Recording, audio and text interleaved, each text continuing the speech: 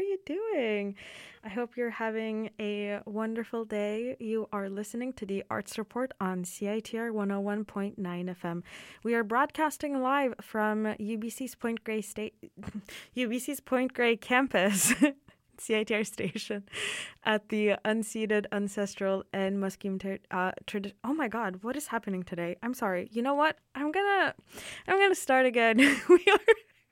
We're broadcasting live from UBC's Point Grey campus on the unceded, ancestral, and traditional Musqueam territory in Vancouver. I am your host, Saira Unju, and apparently I can't talk today, which is a good thing because we have a lot of pre-recorded content for you today. So I'm just gonna go ahead and start, I'll let you know what's happening. So we have two reviews. First up, we have Ruby's interview with Kaitly Lee for the Vancouver Short Film Festival. Afterwards, we have Griffin's review of Haven that is being put on by the United Players of Vancouver at the Jericho Arts Centre. Quick ad and PSA break. Afterwards, we're going to be back with some shout-outs for Black History Month because if you do not know, for some reason, February is Black History Month, and it is also, unfortunately, the shortest month. So I don't know who chose to make the shortest month Black History Month, but it happened somehow. But we'll make the best of it throughout our shows during February. We will be highlighting Black voices, artists, events, sources. So basically, Black art that you can enjoy. Afterwards, we have Silvana's review of broadcasts from here. We were supposed to play that last week, but we didn't have enough time, unfortunately, so you're going to hear it this week. And then lastly, we have Niko's interview with Metis author and poet Conor Kerr on his debut novel, Avenue of Champions. So without further ado, I will let you listen to Ruby's interview and Griffin's review, and I'll be back after those two. Enjoy. All right. Hi, Caitlin. Thank you so much for joining me today. I'm here with Kaitly Lee, the writer and director of the short film in the Vancouver Short Film Festival titled Not My Age. Welcome. Thank you so much for being here with me. Thanks for having me. So I just watched the film today, and it was really, really good. And even though it was only 7 minutes, there was a lot of emotion and a lot of heart in it. So I'm just wondering, was there a true story behind what we saw on the screen, or if not, what inspired you to write it? Yeah, there wasn't a true story behind it, but I guess I was really inspired by a lot of the coming of age movies that I've watched. Like Lady Bird, Perks of Being a Wallflower. I really liked all the like the youthful scenes where people just do like crazy stuff and they do reckless stuff, and I wanted to bring that to the screen as a short, but kind of do a little spin on it and have a grandma doing those things. And so if you watch our shorts, that's what you'll see. Yeah, no, I really liked that, especially, you don't normally see people struggling with coming of age after the age of like 25. So it was really interesting to see her character just juxtaposed with her granddaughter, or her granddaughter, correct? Yeah. With her granddaughter, one who was grappling with turning 20, and then the grandmother who was dealing with aging. And I really thought that you portrayed that well when the scene where she was walking up the hill and she falls, and you were able to tell the audience exactly what was happening with her without saying anything. And it was a really, really powerful scene. So as a director, how did you tell me about the shooting of that scene? Yeah. Well, that scene was really interesting in particular because it was actually not supposed to be raining. And if you watch the scene, I think that the rain actually added a lot of rawness to it and a lot of authenticity one, because it was like actually a very miserable night. And so I don't think the actor really had to act that much, Right. in a sense. And she was a great sport. But yeah, I think in terms of directing the scene, it was my first time directing a film, and so I really spent a lot of time in the preparation stages with the actors, just rehearsing the scenes and really, um, I guess, trying to get to the core of each scene for each character and what they're feeling and what it means for them and what's going on, so that on the actual day that we filmed, I really didn't have to do much directing. It was a lot more, let's do the scene, let's get another take, all that type of stuff. And so, Mhm. yeah, I got to work with some really great actors, and I feel really blessed. Yeah, they were fantastic. I'm just wondering what your casting process was like. Yeah, so we did this film for a film competition called the Mighty Asian Movie Making Marathon, which is an annual Asian movie making competition in Vancouver. And so I originally pitched the idea with Jennifer Chan, who's the younger actress in the film. And so I already knew that I wanted to make a film with her going into it. And so we kind of brainstormed an idea together. And in terms of casting the grandma character, um, it was really a stroke of luck because she was actually our only person who auditioned.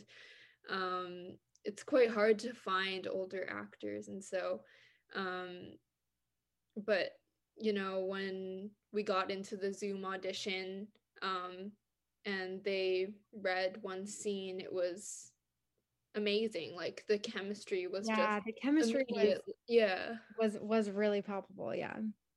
Yeah, and so we really felt like we struck gold with her, and it wouldn't have been the same if we didn't have her. Right. That's amazing. So you mentioned this competition that you made the film for. So I'm just wondering if you can talk a little bit more about the logistics of how you got this film made and then how it got into the Vancouver Short Film Festival. Yeah, so as I said, we made it for this film competition, and we pitched around, um, I think, end of June, where it was like a video pitch, 3-minute video, and then um, we got confirmation that we were chosen as one of the 8 teams to make a 10-minute short.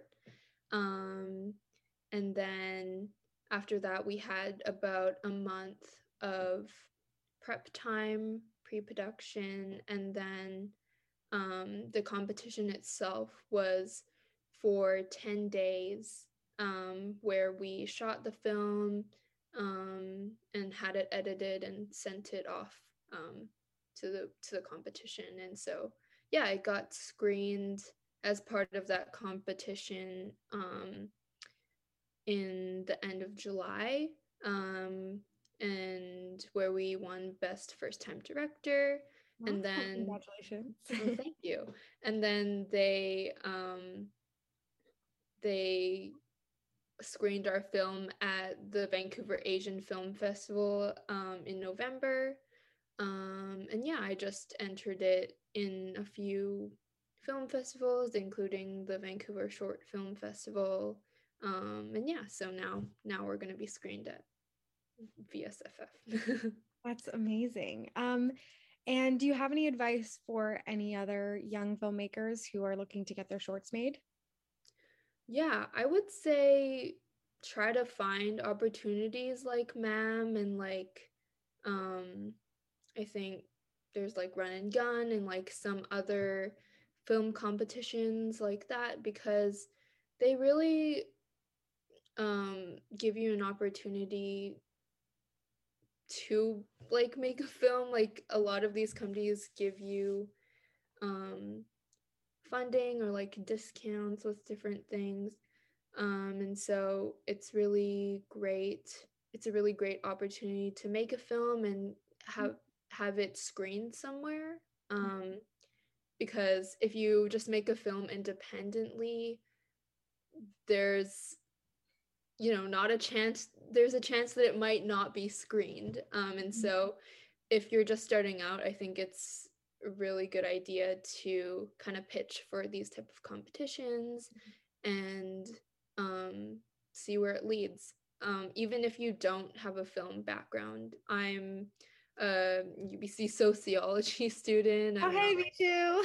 Yeah, yeah. I'm not in the film program, and so, but I think there are a lot more opportunities out there for people who are wanting to make their stories. And so, yeah, I would just say find these things and try them. Yeah, that's awesome. I definitely love that you're just going out and making this happen for you. I think that there are those opportunities out there for people who aren't just majoring in film. I have a friend who's like a business major, and he's out there doing that stuff too. So I think that that's awesome advice. Thank you so much for sitting down with me today. And just one last thing, tell the listeners where they can watch your short film. Yeah, so the Vancouver Short Film Festival is this coming weekend, and it's available virtually. You can go to their website and buy tickets to the program. We're in program 4. Awesome. Well, thank you so much. And I look forward to all the people who are going to watch your amazing film. Great. Thanks so much for having me. Have a great evening. Bye. Bye. I was recently given the opportunity to see live theater for the first time in who knows how long at the Jericho Arts Centre, a play called Haven, translated for the first time in English from a French-language play created by Mishka Levine in 2018, and now hosted by the United Players of Vancouver on Thursdays till Sundays until I believe February 13th. I'll say immediately that I can earnestly recommend this play. It's quite well done, and the translation makes it seem practically original to English. I didn't get the sense that anything was lost or accidentally awkward. What was awkward seemed purposeful to the story. The play begins with admittedly confusing, disparate stories that both slowly come together, becoming fascinating and less challenging than at the start. The play begins in an unconventional way with what looks like 2 monologues about completely separate events that the audience is expected and demanded to attempt to imagine similarities for the 2 stories is something I was not expecting, but it is something I enjoyed, although the initial story of one of the characters, Matt, was much more confusing at the play's onset than that of the other character, Elsie, so much so that I thought it was purposeful to have one story be straightforward and the other quite challenging. Of course, the mist does start to clear up, and the play becomes more conventional, which was more than welcome because it seems near the beginning rather cold, especially as the character of Matt is quite emotionally subdued in the earliest scenes of the play. But I can promise it's ultimately one of the most refreshingly human plays I've seen in a long time. It's ultimately about human connection, and the way in which it goes about using that theme, slowly and carefully, is rather poignant in a world of constant pandemic. There, I had to mention COVID at some point, so I've gotten it out of the way. As a matter of fact, though the play isn't directly related to COVID-19, there were a number of COVID-related short films screened just before and after the play.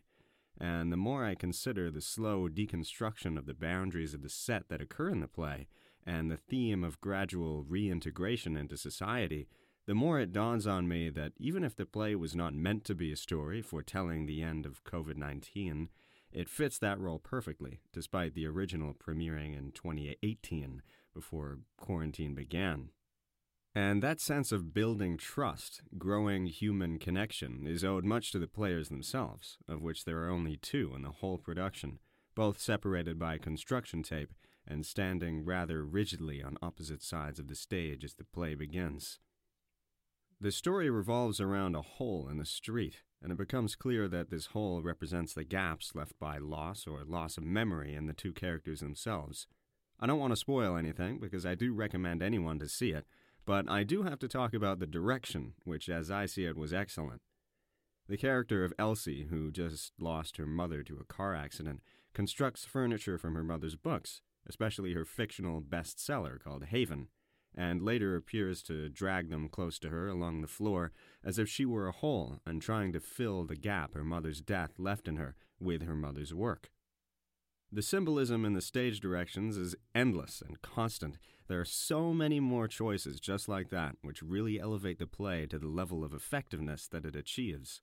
And this is also thanks to the actors, Tina Georgieva and Alexander Lowe, who play the characters of Elsie and Matt. As I said, the play starts out somewhat cold, but as the barriers between the characters are broken down, they each get opportunities to showcase incredible emotion, and both characters, despite turning directly to the audience to monologue, quite often feel very real and very in the world thanks to these actors, and also thanks to the set itself. Beyond the dialogue, most elements in the play lend to this feeling of slowly gaining trust and reaching back out into the world, even with pieces of you missing, and the set design is one of the most creative of these. The stage itself is a typical black box or studio layout, with the front row of seats placed on the same level as the action. I think this layout is ultimately the perfect place to stage Haven. It literally brings the audience closer in a play about people being brought closer together, and mending these holes within them.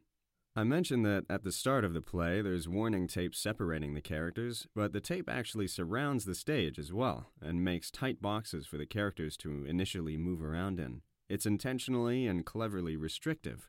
Both characters are, after all, sort of driven into corners by their individual and separate issues.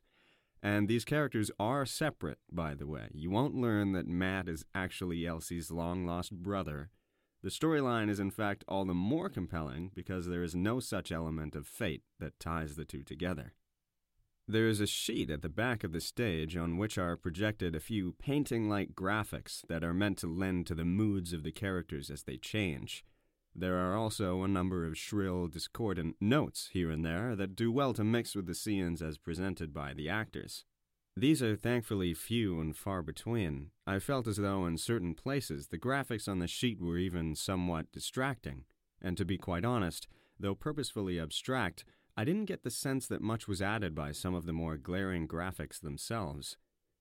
If they were meant to be accessories and not vital elements of the characters' moods, it seems odd that they were directly center of our view, and sometimes quite bright on the sheet.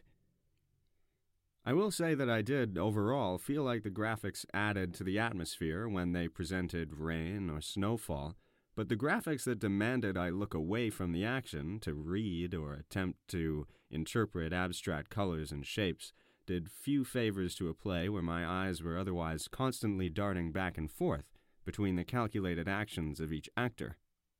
The actors were mostly individual during each scene and focused at points on the stage, so it was odd that the objects on this sheet competed for my attention when none of them were as important as the action itself.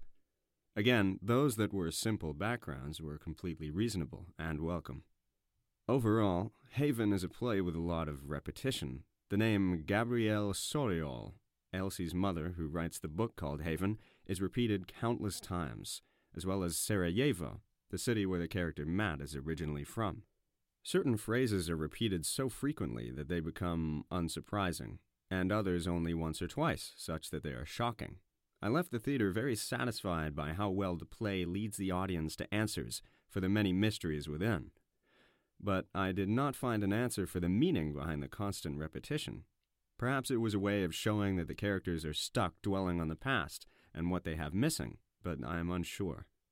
I'm actually happy that I have this remaining mystery to dwell on, because Haven will stick with me for a long time. The play is very detailed, but I believe much is better left unsaid in a review, especially as the advertising and even the program are so near completely opaque about the play that I think there is infinitely more value in seeing Haven for oneself than listening to me talk about it. I'm unsure how many tickets are already sold, but I believe the play is also being streamed online. I thoroughly recommend anyone eager to start going to live theater again to see Haven. It was a concentrated and thoughtfully organized, written, directed, and acted event with very few pieces out of place. The haunting debut album Black Moon by Civic TV provides a cinematic backdrop, a modern-day symphony of the dark and light that is our collective reality. Take a listen to Black Moon, now available via Flemish Eye Records and on all streaming platforms.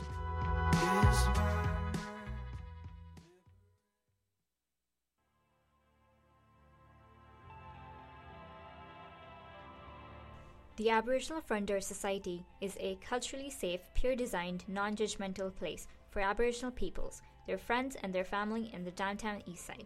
It's an accessible space where Aboriginal folks can experience, learn and participate in traditional Aboriginal culture, teachings and ceremonies as part of their healing journey through life. Right now they're accepting donations of food and warm clothing, which are needed more than ever as residents of the downtown east side face the challenges of COVID-19 and winter weather. If you're able to help, you can drop your donation off at 384 Main Street on weekdays between 9 a.m. and 2 p.m. That is 384 Main Street. To learn more about the Aboriginal Frontier Society and other ways that you can support their work, please visit abfrontdoor.org.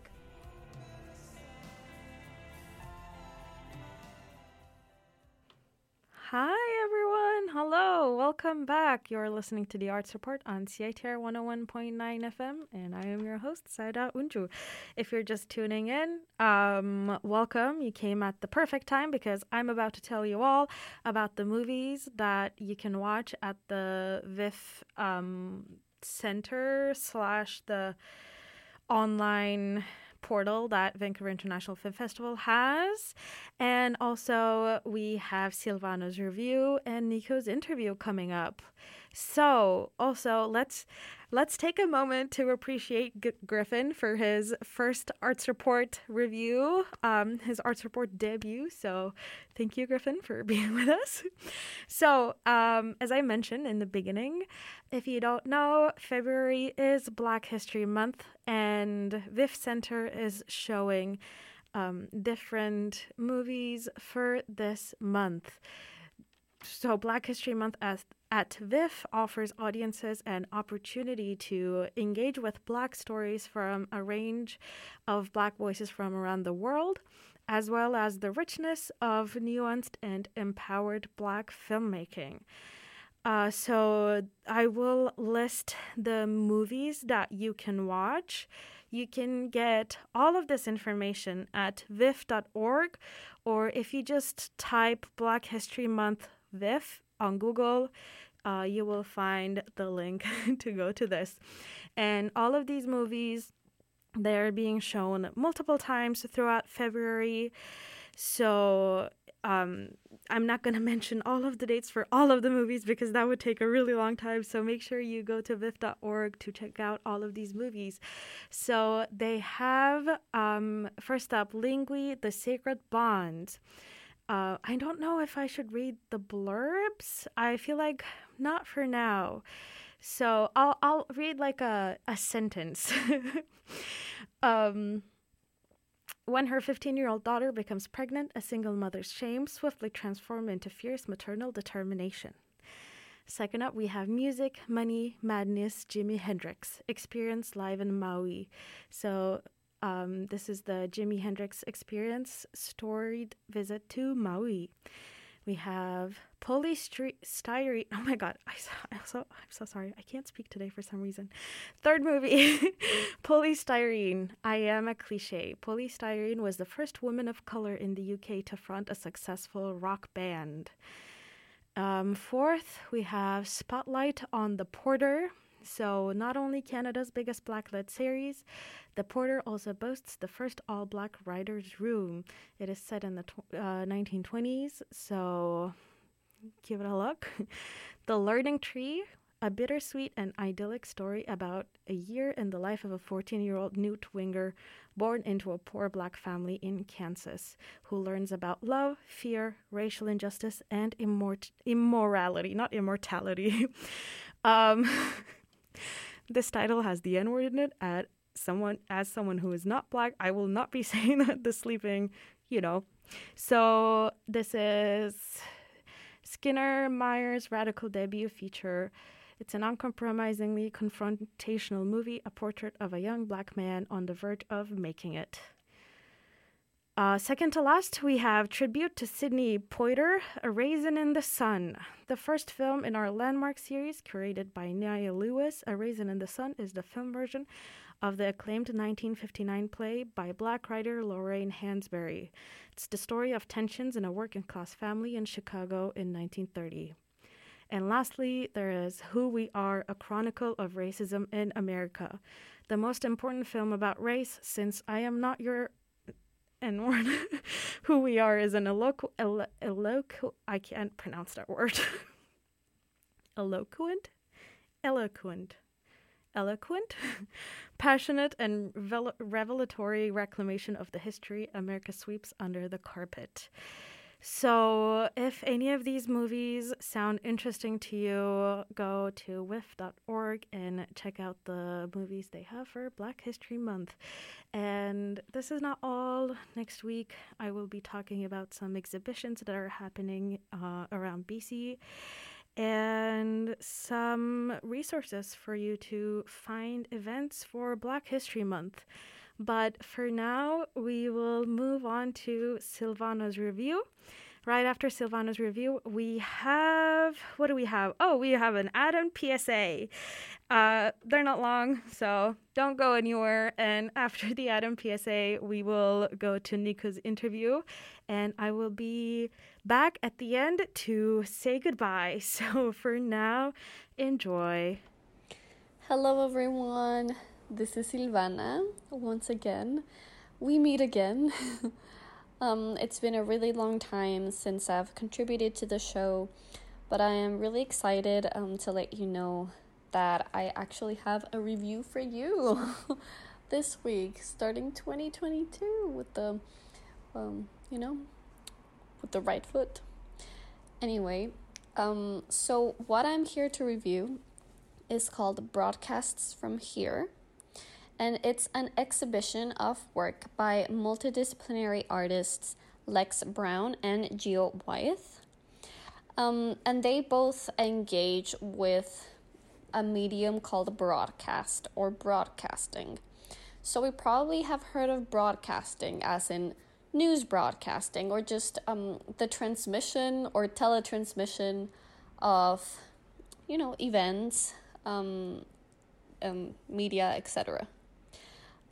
However, these two artists really focus on broadcasting as a subjectivity, so as a way of seeing the world and as a medium to express lots of different things.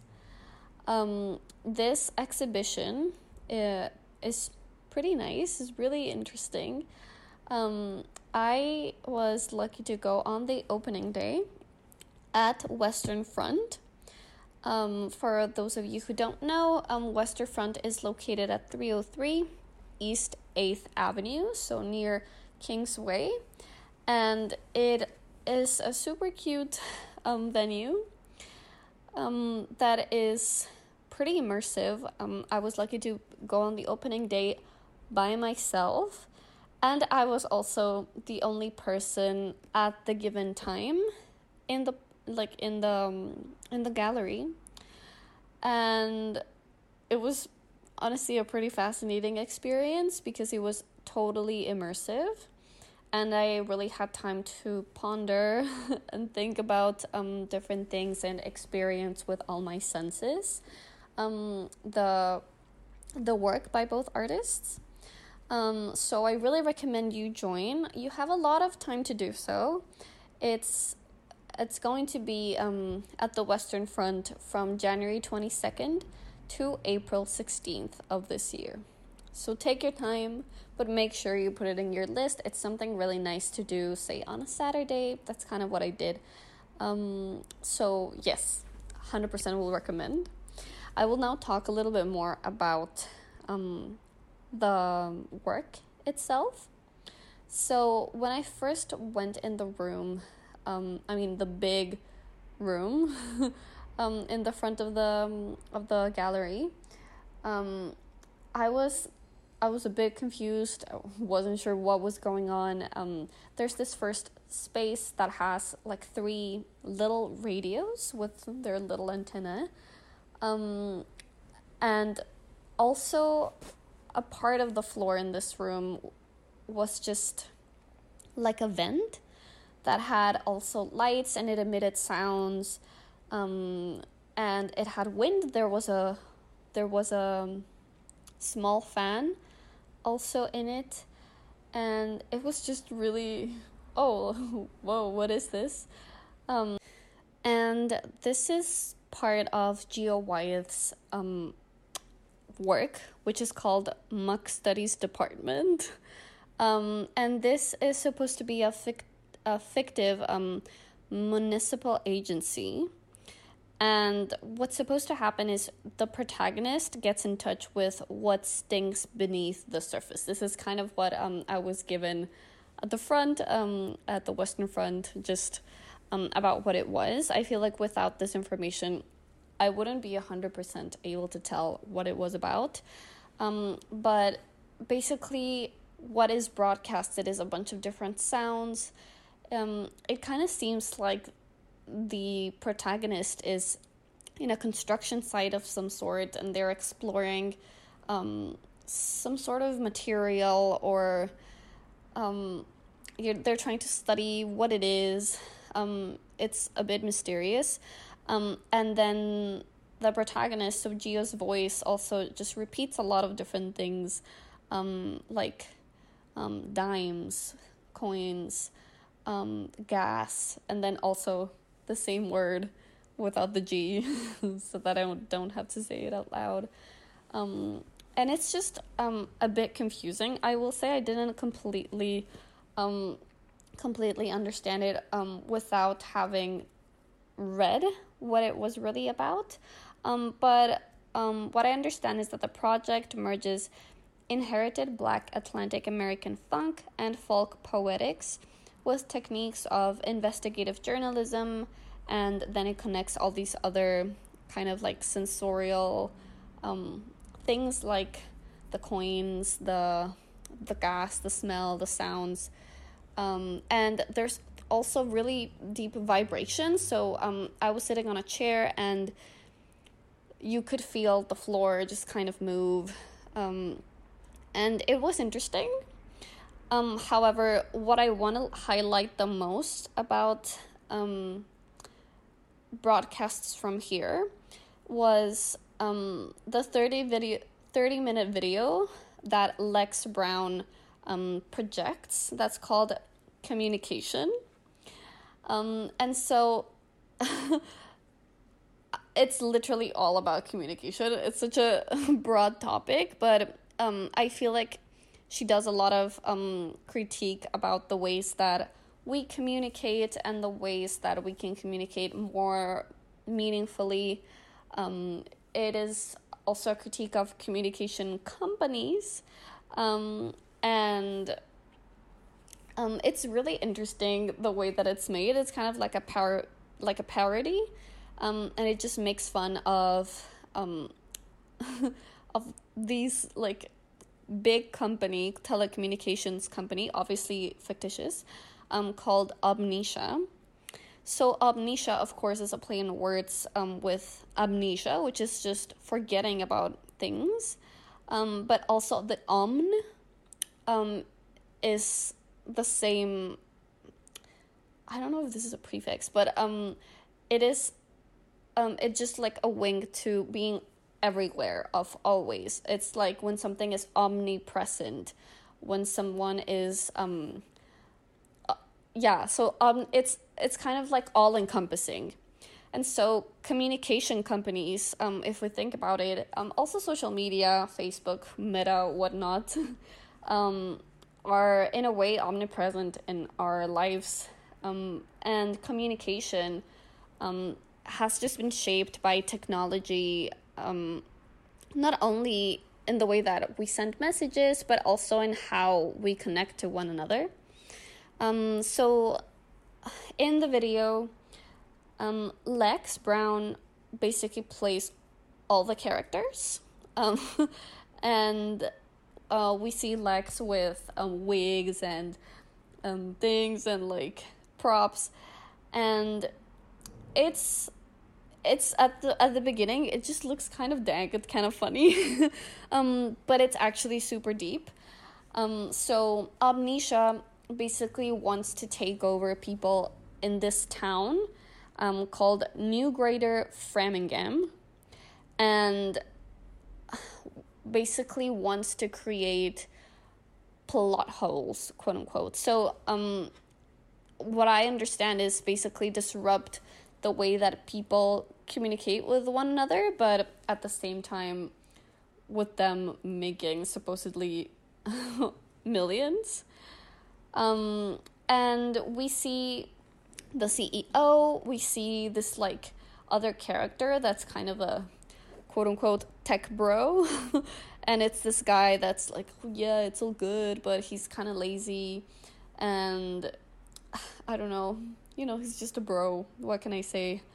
And then there's also this AI voice. It's kind of like a Siri. But it was really funny for me because it's called Sylvie in the video, and I mean this is just like a name that my friends call me sometimes, so I thought it was really funny. But Sylvie basically, like, it's not passive but does a lot of things, and the dude bro of this tech company just like relies on Sylvie to do a lot of things. And I don't know, it's just a very interesting I feel juxtaposition of what these like companies are really doing all the time, trying to say profit from our data, to in a way manipulate and train the way that they want us to interact with media and with information.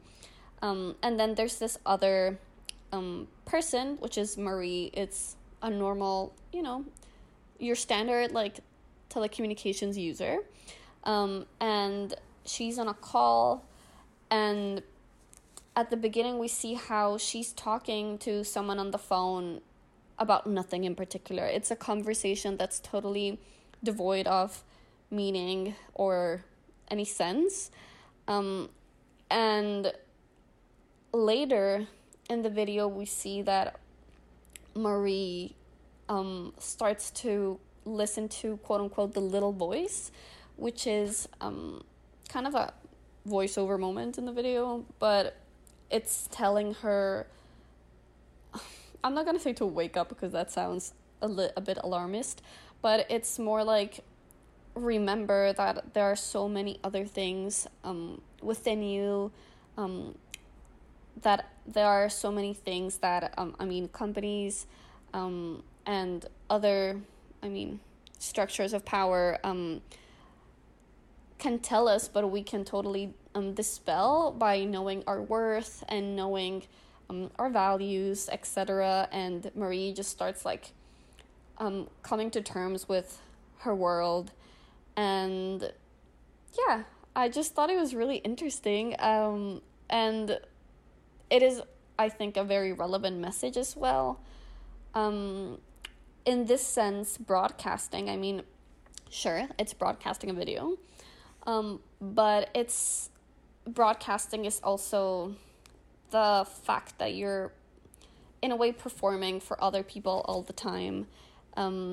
You are communicating for someone, with someone, and I think it's a really relevant message. and I really enjoyed it. So I totally encourage people listening here to go to Western Front. They're open from Tuesdays to Saturdays in the afternoon from like 1 p.m. And if you're curious about Lex Brown and Gio Wyeth, please go ahead and enjoy broadcasts from here. Thank you so much for your time, and I hope I can catch you with another review or hopefully interview sometime soon. Bye-bye! Discorder Magazine has been supporting local music for over 30 years. Thanks to the long-term support of the Rickshaw Theatre, Discorder lives. Catch a friend, drink until the bitter ends. We shall spend time cause. Your favorite bands are playing at the Rickshaw Theatre. Check out their calendar just behind the cover of Discorder Magazine or at rickshawtheatre.com.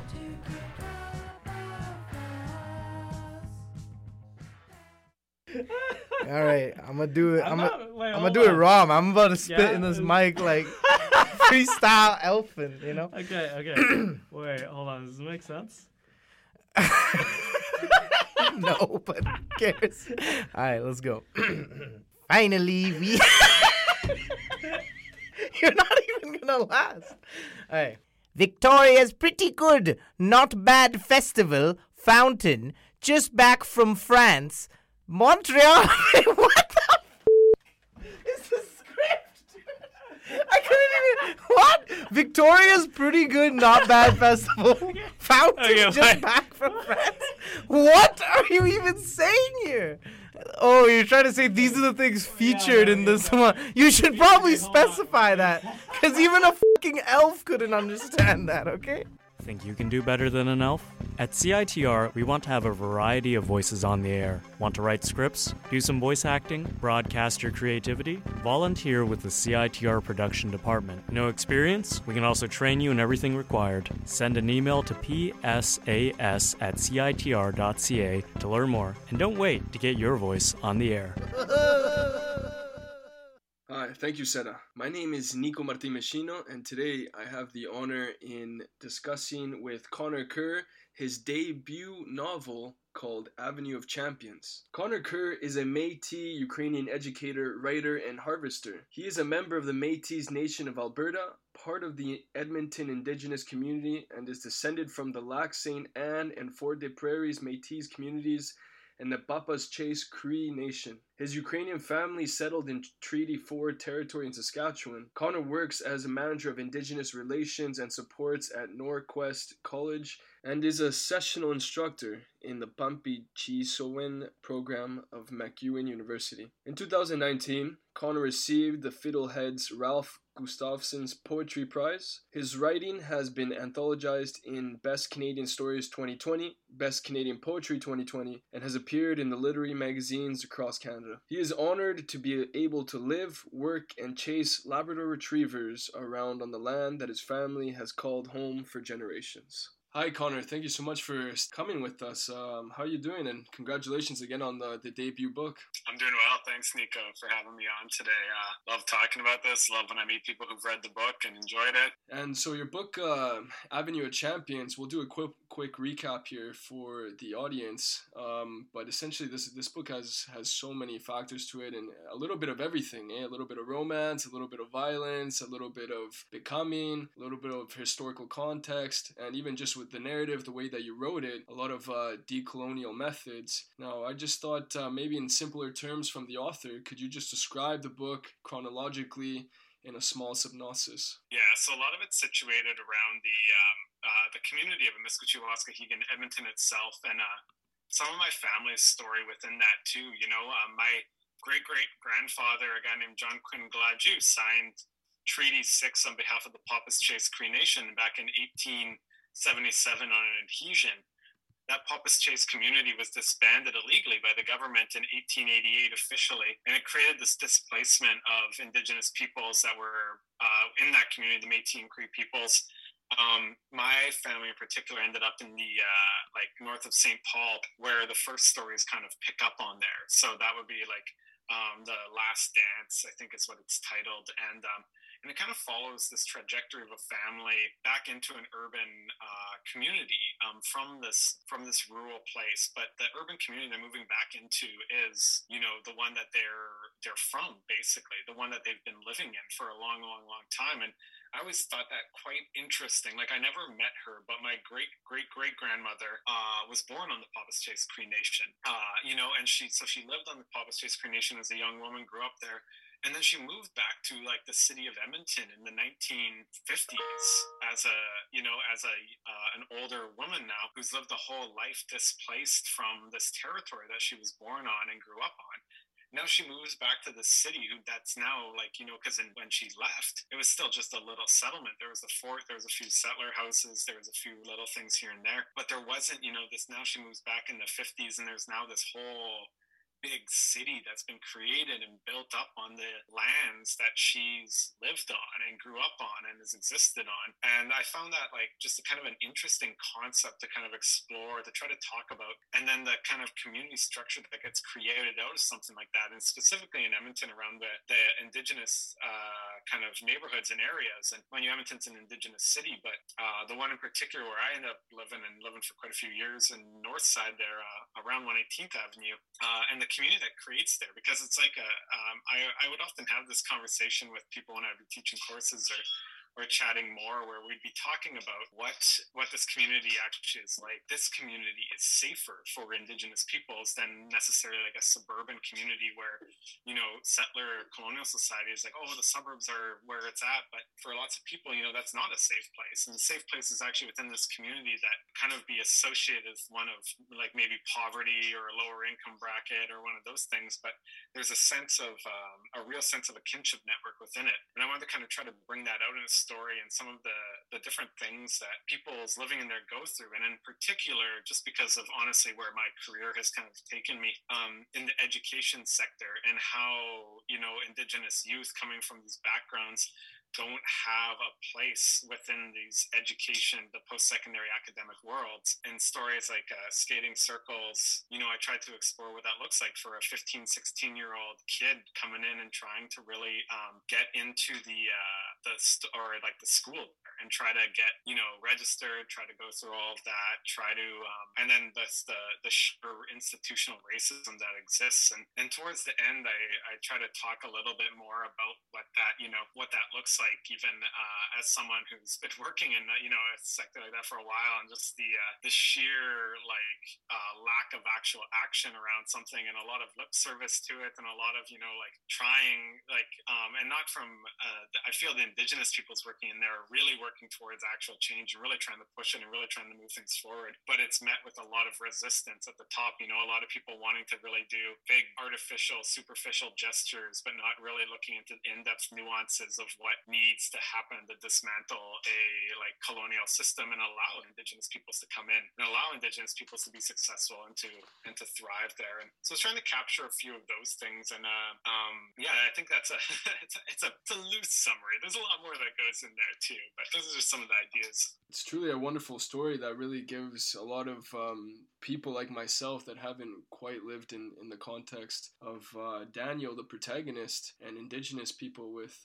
relation to the land, that only us settlers or immigrants can really empathize and only listen and really just take in the stories for themselves. And it was a good opportunity for me as a reader to really understand and question things that you as the author really bring to the forefront. Going with that, I would just like to quickly quote something from your book so we can maybe discuss it a little bit more in relation to the words of the narrator. And it starts off, "In my short time working there, I've already seen a few of these community engagement things happen. They're always the same. White people raveling the trauma porn of Indigenous peoples and then writing a report after dragging up past dramas. The report sits on the shelf, and then the government employees head back out the next year, ready to rehash it all again under a different director, minister, deputy minister, whatever. It's all the same."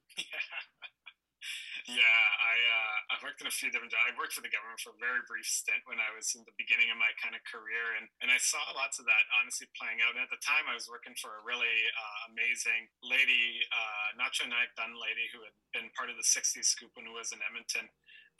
And she had just started working for the government too. And I was, the two of us were going out and we were doing lots of meeting with elders across the province, chatting with them. And it was kind of funny because, I was brand new. I was like a baby right out of university, getting into this like cool job, working for this amazing like Indigenous woman who's leading all this. And she believes in this. And she's just starting out. And so we're like, okay, we're going to change. At the time we were engagement sessions around like child welfare and child intervention system. And we're going on, we're meeting with these elders. And I remember like talking with like this one elder in particular on Enoch Cree Nation, and saying with him like, oh yeah, so we're gonna like pile all this, and then we're gonna create this report, and they're gonna like they're gonna take the recommendations and really use them to like change the system to better like Indigenous people like experience in it, and try to like eliminate and address the like overrepresentation of Indigenous children in care, like getting all the government language. And this elder just like looks at us and he's like, no, you won't. Like, and we're like, no, this time it's different. And because like my boss truly did believe it was different, and I didn't know any better at the time, so I was like, yeah, it's different, we're gonna like change it all. And then and the elder's just like, no, you won't. But like, because he knew we were Indigenous people, so he's like, well, chat, we'll hang out or whatever. And sure enough, that report when it sat on a shelf as soon as it was compiled, and all that work went to nothing. And then a couple of years later, they're back out, what's wrong with the child intervention system? And at that point I was long gone from that. But it's just this constant ongoing thing in Indigenous communities of this rehashing the story over and over again. And even we see that playing out in things that happened like this past summer with the uncovering of the unmarked graves in the residential schools. And that it comes as a shock, and you see all these media articles and even these news articles that say like the discovery of the unmarked graves, but for like Indigenous communities there's no discovery there. Like these are things that Indigenous communities know about right from the get-go. Like there's no one that forgets when their kid goes missing. There's no one that ever forgets when their cousin or their sibling goes and where they are actually buried and those kind of things.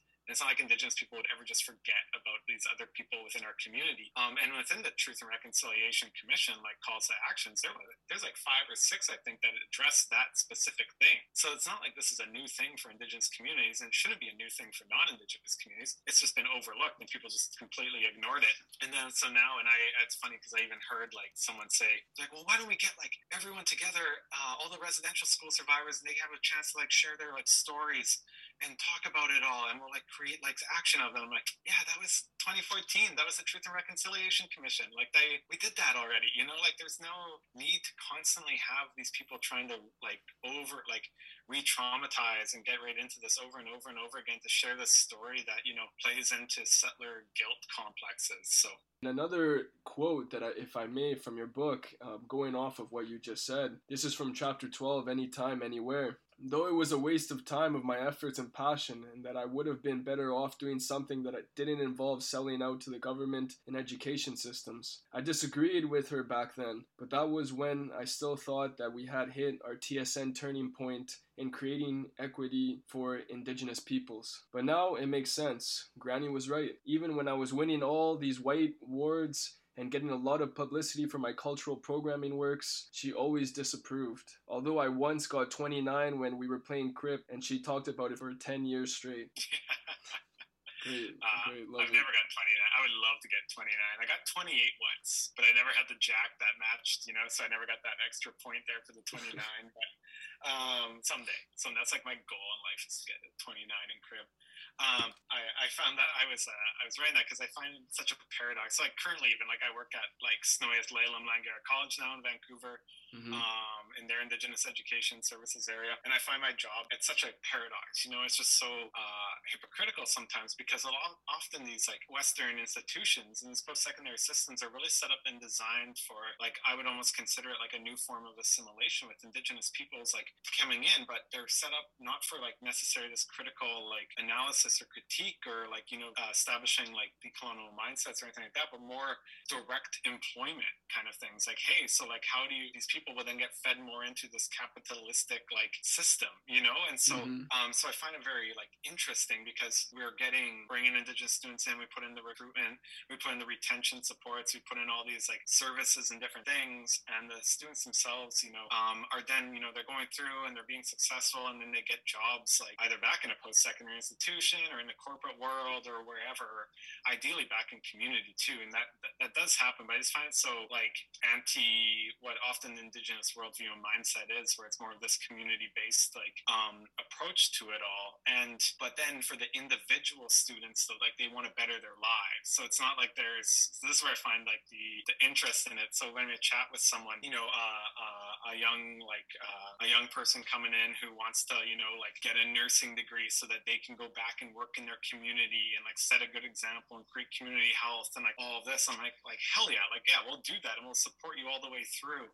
Or people who want to, you know, like get a good job so that they can support their family and get them out of these poverty cycles that have been imposed from like federal government policy and intergenerational trauma, and they can break through this by, you know, getting finance and like and so for their individual family, like it means a lot, but for like this larger collective, like I don't necessarily know if it's like the best thing in the long run. Like I think there's a larger systemic overhaul that needs to happen, but for the time being, and even right now, like within Indigenous communities, there's an immediacy to try to break through a lot of these cycles that have been imposed by like the colonial structures around it. So that's like, yeah, it's just one of those ones that's like I love the work, but I also hate the work. With the colonial system, I think there's a lot of love-hate relationships all around us, but a lot of open-ended relationships. You know, you just don't really know where things are going to go, you know, based on how far people are going to go along with you. I thought your chapter at the end there just gave such a good reflection of, you know, those open-ended relationships that really like, hey, you know, like it's beautiful. I can get out of, you know, the neighborhood that I've grown up that's maybe not as secure as one would like, but at the same time, I'm also almost enabling and endorsing a system that only gets out one out of so many, right? So it's a sense of sacrifice and consciousness, and I thought it was just such a great way to end the book, because it just really open-ended for me, at least, thinking, man, we have such a long ways to go. But I thought that was a testament to your craft of just really letting the reader know that this life is very different in every story, you know, and that we just need to keep begging the question, and at least hopefully some more risks can be taken. Yeah, and I think you're like, you know, you're seeing that more and more within these within this future generations of Indigenous like students and youth coming up, not necessarily students but youth coming up right now, where there is a big push to change things, a big push to have a different future than the ones that even like people my age did, you know, or people that like, and it's awesome to see their fight for it and their spirit for that, and how they're pushing against these systems in a good way, and they understand that like this can be done better, and it's a beautiful thing to see, because we don't it's changed a lot, you know, from like generations that have come even before me comparatively to now, but it's all set within the leadership that's happened in those generations, you know, where like the Nokums, the grandmothers, the grandfathers, the aunties, uncles, like they held it down in their own way with like, you know, just making sure that these community structures still survive the best they could, with all the like pressures from the outside world being placed along that. And so that, you know, they were able to set the tone and the framework for these youth now to be able to push even harder than they did. And it's all based back on their own like resistance and refusal to allow it. Like they just absolutely refused to allow that to happen. And now we're seeing where we've come a long ways, where now youth are they're doing so much, and I'm very happy about that. I want to see where it goes, you know, and how they can do it all. But it was also kind of funny, because I heard an elder speak once about like what decolonizing an institution actually looks like, you know, because that's the big buzzword. And to really decolonize like a UBC or a Langara College or a Norquest College or wherever is to totally like take it all down and give the land back to the Indigenous communities that it's from initially, you know, and that's like actually what decolonization would be. But no one wants to hear that. They want to be like, hey, like how do we put a TP on page 4 of our textbook? How do we do this? And so it's trying to get people to like shift the mindset around what Indigenous governance in a collective way can actually look like on these lands here. I truly believe that this interview was a privilege and really so resourceful for myself and hopefully the audiences. And I was just wondering if you had any parting words about future works of yours, you know, a new book, a poetry. We know that you also won a poetry competition with the Malahad, so I'm sure audiences, after hearing a few of the quotes that I read, you know, if you want to know a little bit about Conor, please search him up. Yeah, it's a classic Squarespace site where it's terrible, but it's basically just links, so it's all good. So I have another 2 books that are written and coming out in 2023. Another collection of poetry called Old Gods, which will be coming out with Nightwood Edition, same people who published Avenue of Champions. And I also have a novel called Prairie Edge, which is coming out with Strange Light, which is an imprint of Penguin Random House Canada. And that will be in the fall. Old Gods, spring 2023, and then Prairie Edge tentatively fall 2023. And then I've almost finished up another novel called Duck Blind, which will be coming out. It will be coming out soon, or we'll have more details around that. And then a nonfiction memoir that I'm currently working on, and this will be a little bit more, but it's going to be called Harvest, a Métis food memoir, and it's going to be talking all about my the terrible experiences with home cooking and food and stuff, and it's growing up, and then also getting into more about Métis